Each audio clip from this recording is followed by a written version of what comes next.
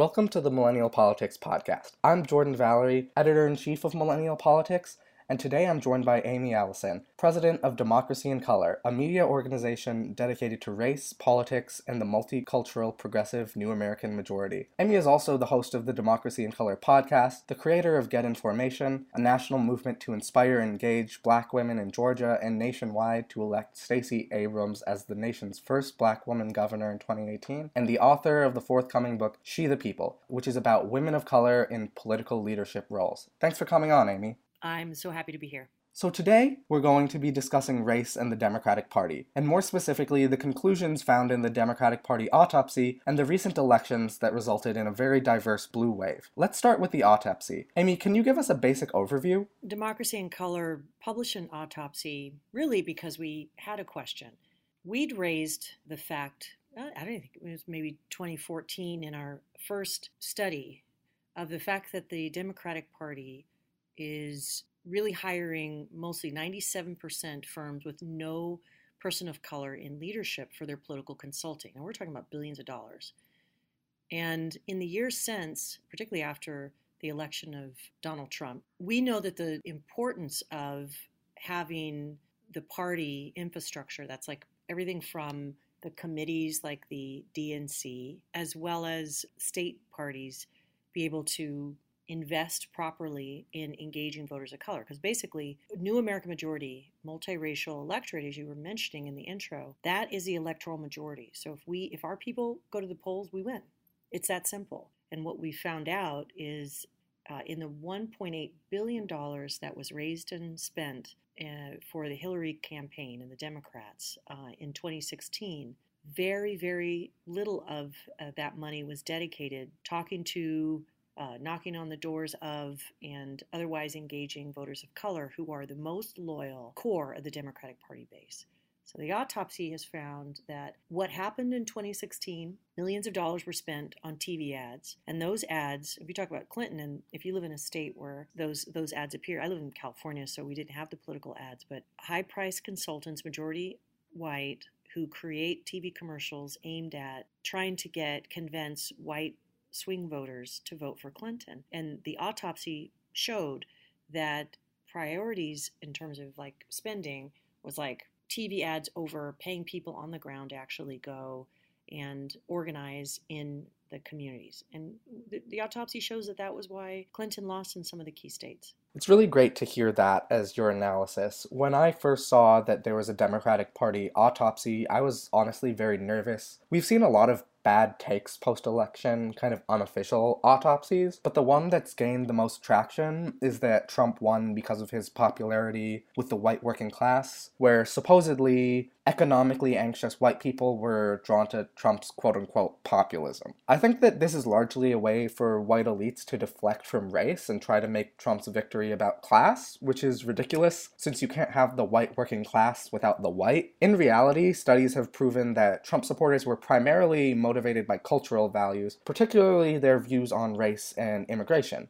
which is very racialized. So I was pleasantly surprised to see the autopsy understand that the Democratic Party failed largely because of its failure to reach out to and mobilize people of color, not white people. Just a couple days ago in Virginia and throughout the country, we saw people of color give progressive Democrats major victories. Some of these candidates being people of color, queer people of color, refugees. Do you think the Democratic Party will learn its lesson about race and marginalized identity before the 2018 midterms? I hope they learn. I mean, we're talking about 242 years of a political system that's built upon very racist assumptions. And some people had the mistaken impression once we elected the first Black president, Barack Obama, that we were in some kind of post-race period. The truth of the matter is, even on the Democrat side, and 47% of the base of the Democratic Party are people of color. As just a central note to that, Black women are the highest turnout in Virginia a couple of days ago, as well as nationally, the highest turnout of any race or gender. Were critical. You look at the strategic error that the Clinton campaign made, which was trying to convince white women to be the base. Now, the majority of white women have been voting Republican for about 40 years. So there's some kind of blindness in the fact that people who sit on these millions and millions of dollars and make decisions about what voters matter. I think what happened in Virginia with these amazing, remarkable candidates gives us a basic lesson, which is if you put out candidates who are powerfully advocating for our set of values, that's like criminal justice reform and the bail and the policing and education and healthcare, which is a critical issue, and immigrant rights, and all of those reflect the values of the new American majority. And if you try to continue to go for these swing voters and convince people who voted for Trump to vote for Democrats, it's a losing proposition. It's not only doesn't make any sense, morally, but it's also mathematically doesn't make any sense. So I think you're right. I think at the end of the day, what Virginia and the elections in Georgia and other places that just happened this week demonstrated is we need the right candidates and we need to invest. And I just want to say a note about Virginia. In Virginia, you had Nordham, the guy who's now the governor. He was a lieutenant governor. Now he's the governor of Virginia. A few days before the election, he came out against sanctuary cities, which is absolutely antithetical to what the new American majority wants and supports. And in fact, it flies in the face of the Latinos who are strong Democrats in that state. He was trying, I guess, to appeal, like Trump does, to this racist notion that white people are the ones that matter. But the thing is, that old notion of using identity politics or dog whistle racism, that is not how to win. And the reason that he won as a Democrat in Virginia was because there's this amazing set of organizations. Two I'll name is the Virginia New Majority, run by this fantastic political strategist named Tram Nguyen, a Vietnamese American woman who organization has been for years, and is particularly in this last period, identifying and talking to and getting voters of color throughout the state to the polls. And the other one is called Black PAC, where they spent $1 million with people on the ground to talk to Black voters in that state. Black voters are 37% of Virginia's electorate. That's why the Democrats won up and down ballot. It's that. It wasn't that they were trying to appeal in a racist way to the white working class. Yeah, absolutely. I was also very disappointed by Ralph Northam's decision to come out against sanctuary cities, and I think it's indicative of a greater problem within the Democratic Party. I've personally become very disenchanted with the Democratic Party, and I know that's the case with a lot of people of color. Leaders like Bernie Sanders have really been bashing marginalized folks and saying that our rights, our identities aren't, quote, bread and butter issues that mean so much to ordinary Americans.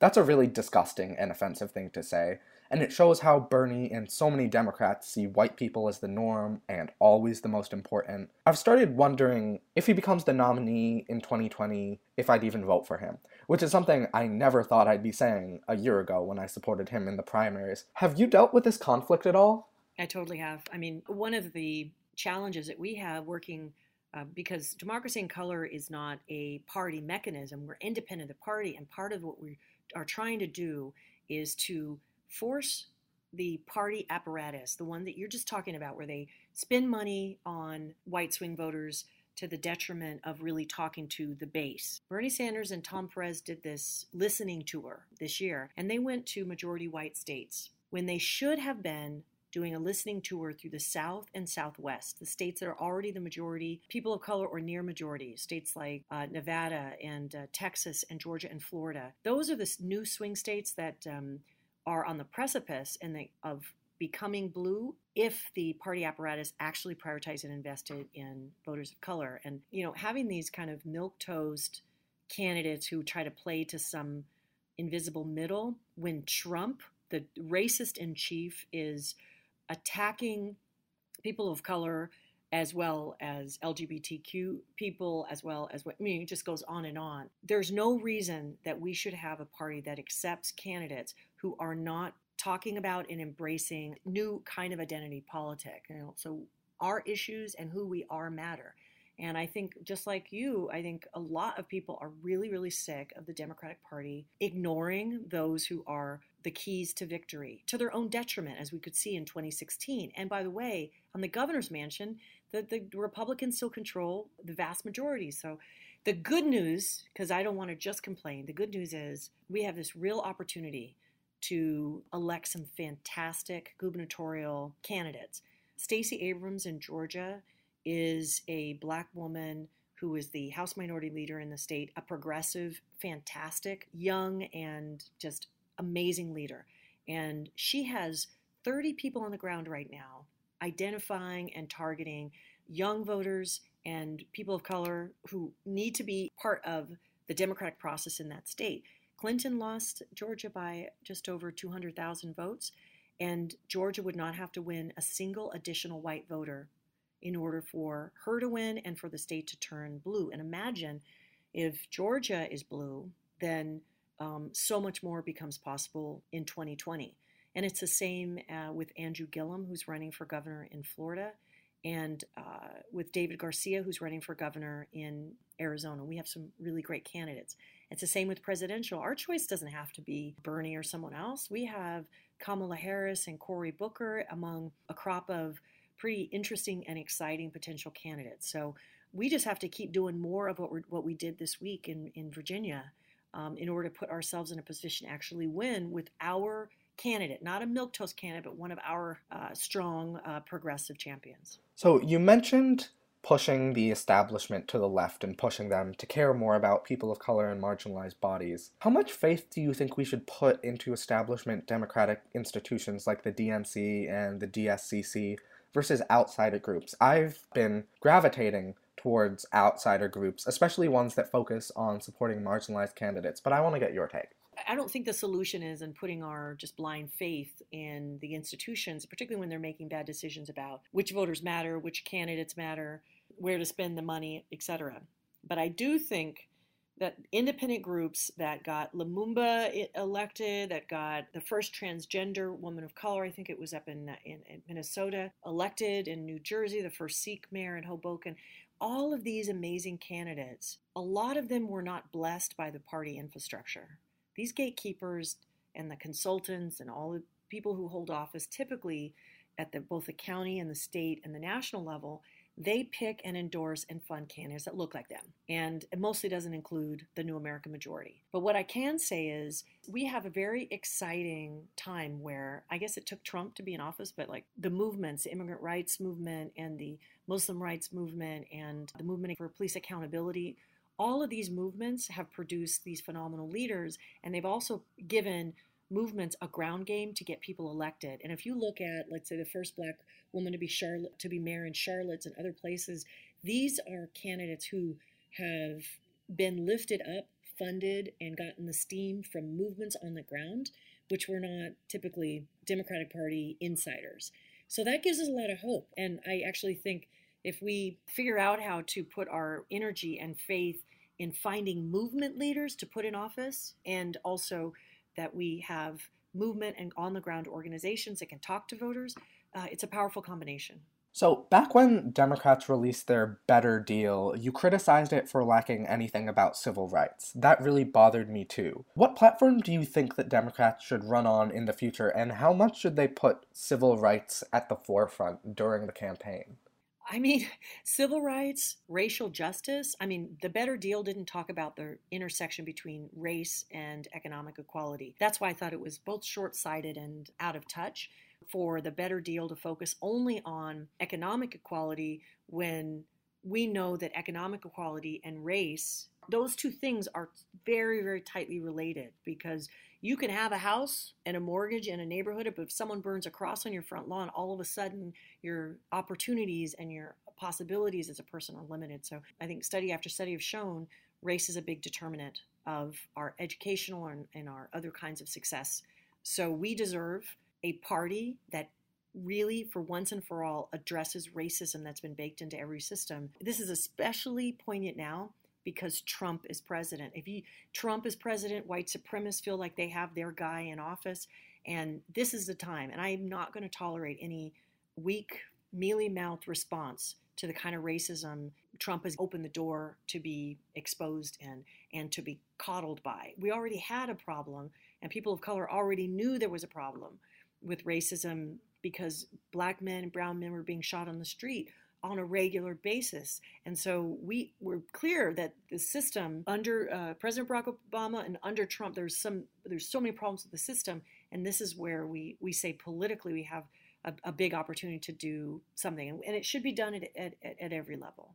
So you mentioned how Donald Trump has mobilized and made white supremacists feel more comfortable. How much do you think Trump is reflective of the Republican Party? In my eyes, he's really just a product of really half a century of the GOP's racialized campaign strategy, racist platform. Do you think that he's an aberration? He's a continuation? So much of the Republican, particularly now, reason for being and value that they claim to offer voters is based on a racist notion of the other. They create the enemy, the black man as a criminal or immigrant as the criminal. So that is really central to the policy platform of the Republicans. And the Republicans is largely mostly white party. But I want to tell the truth about the Democrats too. 20, maybe 15 years ago, Bill Clinton, when he was running as the Democratic candidate for president, attacked Sister Souljah, who's a black woman hip hop artist. And the way that he denigrated her really reflected the racism of those in the Democratic Party as well. So I want to tell you the truth about that we have that problem as well, that it's not enough to just point the finger over at the Republicans. It's necessary but not sufficient. Through implicit and explicit, including or shutting down candidates, including or shutting down voters, including or shutting down our policies and our agenda as New American Majority progressives that need to be dealt with within the party. You know, you asked earlier about being sick of the Democratic Party, and I was a speaker at the Women's Convention, which is organized by Tamika Mallory and Carmen Perez and Linda Sarsour, who were the co-chairs of the Women's March. And I was talking about women of color and voters and these issues. And there were several women who stood up in my session and said, I'm waiting for the Lemonade Party because I can't in good faith support this.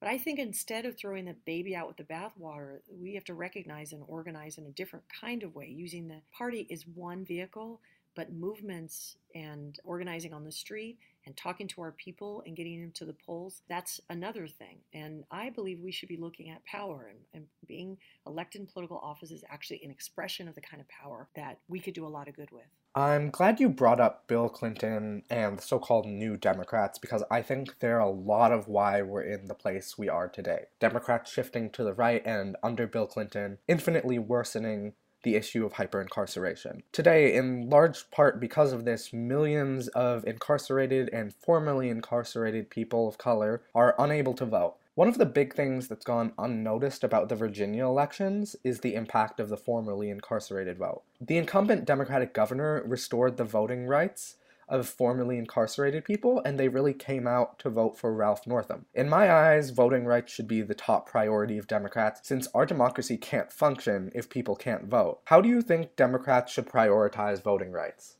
You're so right. I'm so glad you brought that up because that's kind of an X factor. A lot of people don't know that formerly incarcerated people who their rights were restored under the Democratic controlled Virginia State House. That's a population who we can organize. And I think it's very important, particularly because mass incarceration has swept up so many black and brown people into its net. And in some states, people who have been in the system either don't have the rights, the exercise of part of the democracy, those rights were taken from them, or alternatively, they don't know that they have the rights.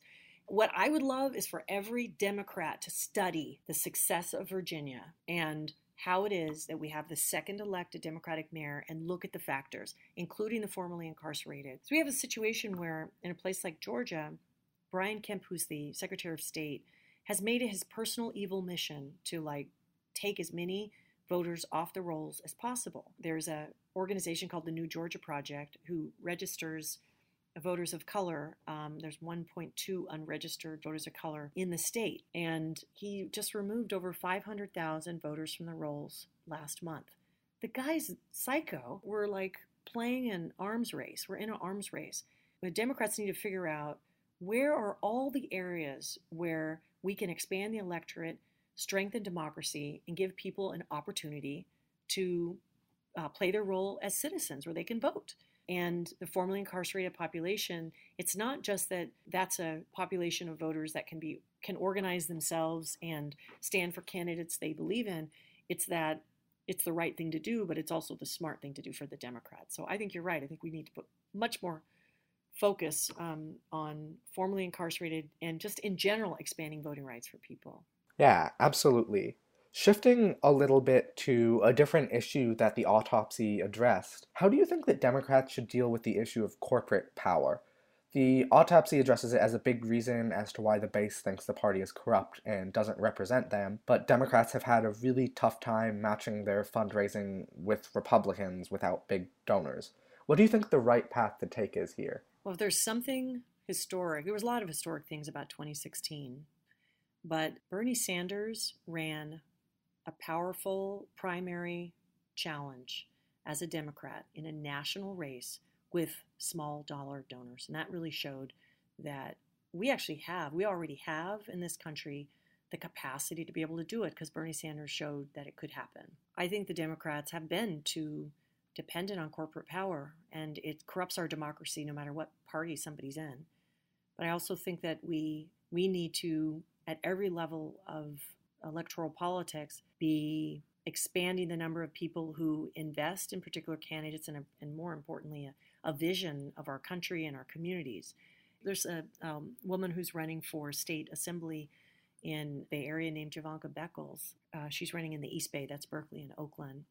And she's not taking corporate dollars. That's part of her message and part of her values. And so you have this African American, lesbian, progressive says, I'm not going to take corporate dollars.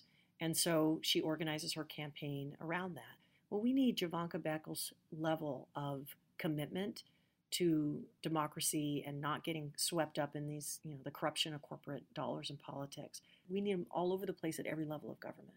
Looking to the 2018 midterms, how do you think Virginia and the blue wave might change the strategy of Republicans? The Republican candidate for governor, Ed Gillespie, run an incredibly racist campaign. Will Republicans see his failure as a reason to move to the right, become more racist and Trumpian? I was just on a news panel with a Republican advisor strategist who used to work for Reagan and Bush in the press corps. Fresh off of this news panel, heard that from the Republican perspective, there's pros and cons of moving closer to and away from Trump. Look at Gillespie, who was running as a Republican gubernatorial candidate in Virginia. He didn't necessarily embrace Trump. He tried to distance himself from Trump, but he was still racist, and he was still using the same playbook that Trump had used. So it's like he wasn't really that different. And in fact, this Republican strategist said this morning, I think the best thing is to get things done.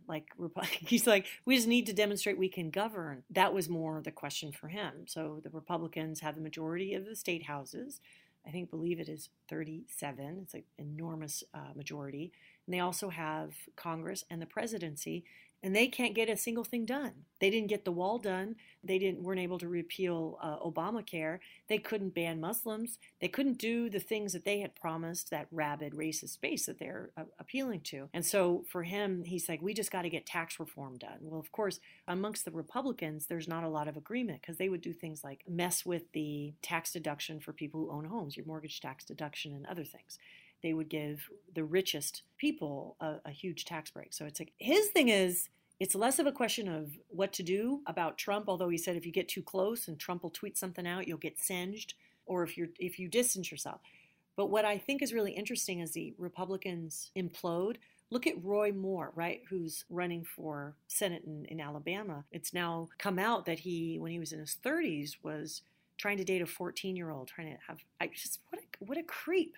What a horrible person. And if that takes him down, as well as an unprecedented number of Republican Congress members who are announcing they're not running for re-election and stepping away from the whole political process, I think there's opportunities there. So regarding Roy Moore, do you think the fact that he's now known to be a sexual predator will actually take him down in Alabama? Because we saw Republicans still overwhelmingly support Trump in the election and still overwhelmingly support him, despite him being a self-admitted sexual predator. And in Alabama, Trump won by, I believe, almost 28 points. Does this really make a difference, even if some senators are saying that if, and emphasis on if, these allegations are true, that Roy Moore should drop out? I mean, they can't even admit that this is true. I'm looking at the way that Kevin Spacey, after his decades of a successful Hollywood career was taken down in a matter of 2 weeks. How Bill Cosby was taken down after years of doing his his bad deeds and activity, and and then I look at the difference in the way that Trump's actions were justified. I don't know, because I saw on Fox News yesterday that Hannity had a panel. They were justifying having sex with children. They were justifying it as a way to defend Roy. I mean, what the heck? So while they're imploding, while they don't have a moral center and they aren't able to govern, while all that is happening, we can only uphold the standards of decency in our country, and we can only provide, organize against it. For those who would vote for someone who had done that, I only want to say I believe there are more decent people than bad people in this country. There's more good people. And those good people have to vote. And for the morally bankrupt people who would justify that behavior, both of Trump's and Senate candidate or anybody else, all I can say is we have to take the reins and we have to set the standard in this country. So during the Alabama Senate primary, some Democrats were actually hoping Roy Moore would win, thinking that having Democrat Doug Jones go against the most extreme candidate in the general election would give Democrats the best chance at winning. And we have sort of seen this happen before. For example, in 2012, Missouri Senator Claire McCaskill purposely worked to ensure that the furthest right candidate won the Republican primary so that she had a better chance of winning over moderates, and that happened. But I'm not sure that's a winning strategy anymore. I mean, that's why a lot of Democrats wanted Trump to win the Republican nomination, and look where we are now. And prior to news breaking that Roy Moore is a sexual predator, Roy Moore was winning in the polls with a solid majority of the vote. Do you think Democrats should hope that in 2018 Republicans nominate far-right candidates in the face of more moderate Republicans like Bob Corker and Jeff Flake choosing to retire? It is a mistake strategically for Democrats to try to manage the political behavior of Republicans by trying to put up the worst. Because what's happened is Trump, we've seen what a year of Trump is. And at every turn, he's offensive, he's attacking, he's unstable. He's really the definition of like the worst person to run. And he's lowered the bar so significantly. I don't think it's a winning strategy. I'd much rather see these Democrats who are trying to manage Republicans, I'd much rather see them looking at our own base and holding up a vision that we actually can believe in and supporting candidates that we feel invested in, that we can write a check to, that we can go knock on doors for, that elevate us. Don't just present the worst or try to engineer it so that the worst candidate is available for the other side, because we've already seen the worst has already happened. I think it's a failed strategy. I think we got to focus on ourselves and the diversity of our own base and have some faith that our voters are gonna see it through. So I'd like to talk about your work. Can you tell us how you got started in politics? Well, it's almost Veterans Day, so I will tell you that as a 17-year-old high school student, I was trying to figure out a way to afford college, because I come from a big family, didn't have a lot of money. And the recruiter that was on campus convinced me to join the Army. And I joined the Army with all these promises of benefits. And I was in the Army Reserves for almost 6 years. And my experience working in a veterans hospital in Palo Alto and shooting and practicing with human-shaped targets and all of that kind of crystallized when the Persian Gulf War happened. And that was the beginning of the birth of my politics, where I started realizing that I'm just one person, but my actions and my responsibility extends not only to people in my country, but people all over the world. And I really changed. And I became an outspoken anti-war person, which is very difficult to do while you're in the military. And I applied and eventually received an honorable discharge as a conscientious objector. And so on Veterans Day, I always say, we honor people who served their country, but there are so many ways to serve. If you run for office, you're serving. If you, working in a classroom, you're serving the community. You're, cleaning up the environment, you're serving the community. So that's the basis of my politics. And since after I got out of the military, I was a teacher, and then ran for local office in Oakland, city council, and I didn't get the seat, but through the media and organizing that I did, I ended up um, hosting KPFA, which is the Pacifica station morning show. So I talked about politics and things like that. And then eventually reconnected with college friends who'd started a political organization, Democracy in Color, that I'm in now. And you know, it's really funny, in college, the same multiracial progressive activism that fought for workers' rights and for immigrant rights and against police brutality. In my day, it was Rodney King. Those are the same. I'm doing the exact same thing that I did as a college student, except I'm doing it for real. I'm trying to get, I believe in, and we're pushing this politics that is loving and fierce and transformational. So that's my story. So, how did Democracy in Color develop into what it is today? Democracy in Color is 2 years old, but our organization broadly is over a decade old. It started out as something called Vote Hope, which was an independent funding effort to help Senator Barack Obama get through the primary. And for a while, there wasn't any way for somebody who had some money and that already maxed out supporting Barack Obama. There was no place to continue to financially back his campaign. And so we created this political action committee whose goal was to do a 10-state, $10 million voter of color outreach in swing states like Ohio. And the result was very, very successful. And since then, it became PAC Plus and then Democracy in Color. And our mission now is not just supporting candidates, but also writing and doing media. I have a new television show and I have a podcast called Democracy in Color. So the idea is to get our voices elevated and out there because we are so critical to the future of the country. So it's politics with a broad sense of influencing the zeitgeist and how people think about what politics is, and encouraging conversations amongst ourselves about what's possible and who are our leaders.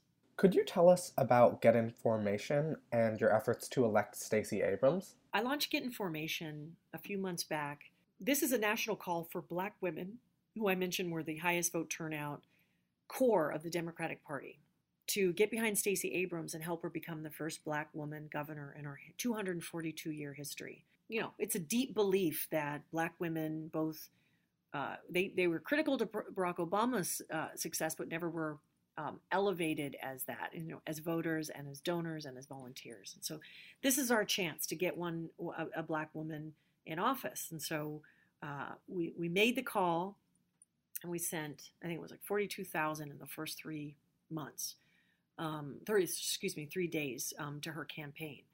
What I didn't realize was I called for to Get Information, kind of like the Beyonce Get Information that was so popular last year.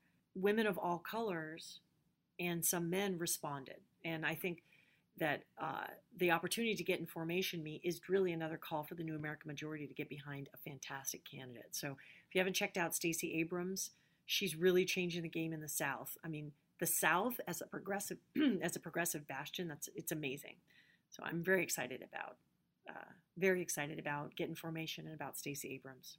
So lastly, could you tell us about your upcoming book? Yes, my book coming out next year is called She the People, The New Politics of Women of Color.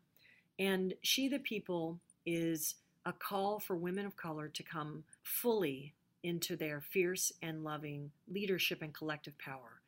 Women of color as a group are incredible in terms of organizers, but they are severely underrepresented. So women of color are 19% of the population, almost 20% of the population, and only 4% of elected officials up and down ballot. And that's got to change, particularly because women of color are often leaders in the community. They understand what democracy looks like from the ground up. And when they get in office, they can make fantastic elected officials. But there is so many barriers, structural barriers. And so the book is about those barriers, about how to overcome it, and how women of color embody a kind of intersectional, complex, and loving politic that we need, that I believe will save our country from the likes of Trump. So yeah, that's coming out end of next year. Great. Thank you for sharing that. So where can folks find your work online? I am at democracyincolor.com, and I'm at Amy Allison on Twitter. Okay, great. Again, I'm Jordan Valerie, Editor-in-Chief of Millennial Politics. Make sure to subscribe to our newsletter at millennialpolitics.co, follow us on social media, and stay tuned for the next episode of our podcast. Thanks for listening. Thank you.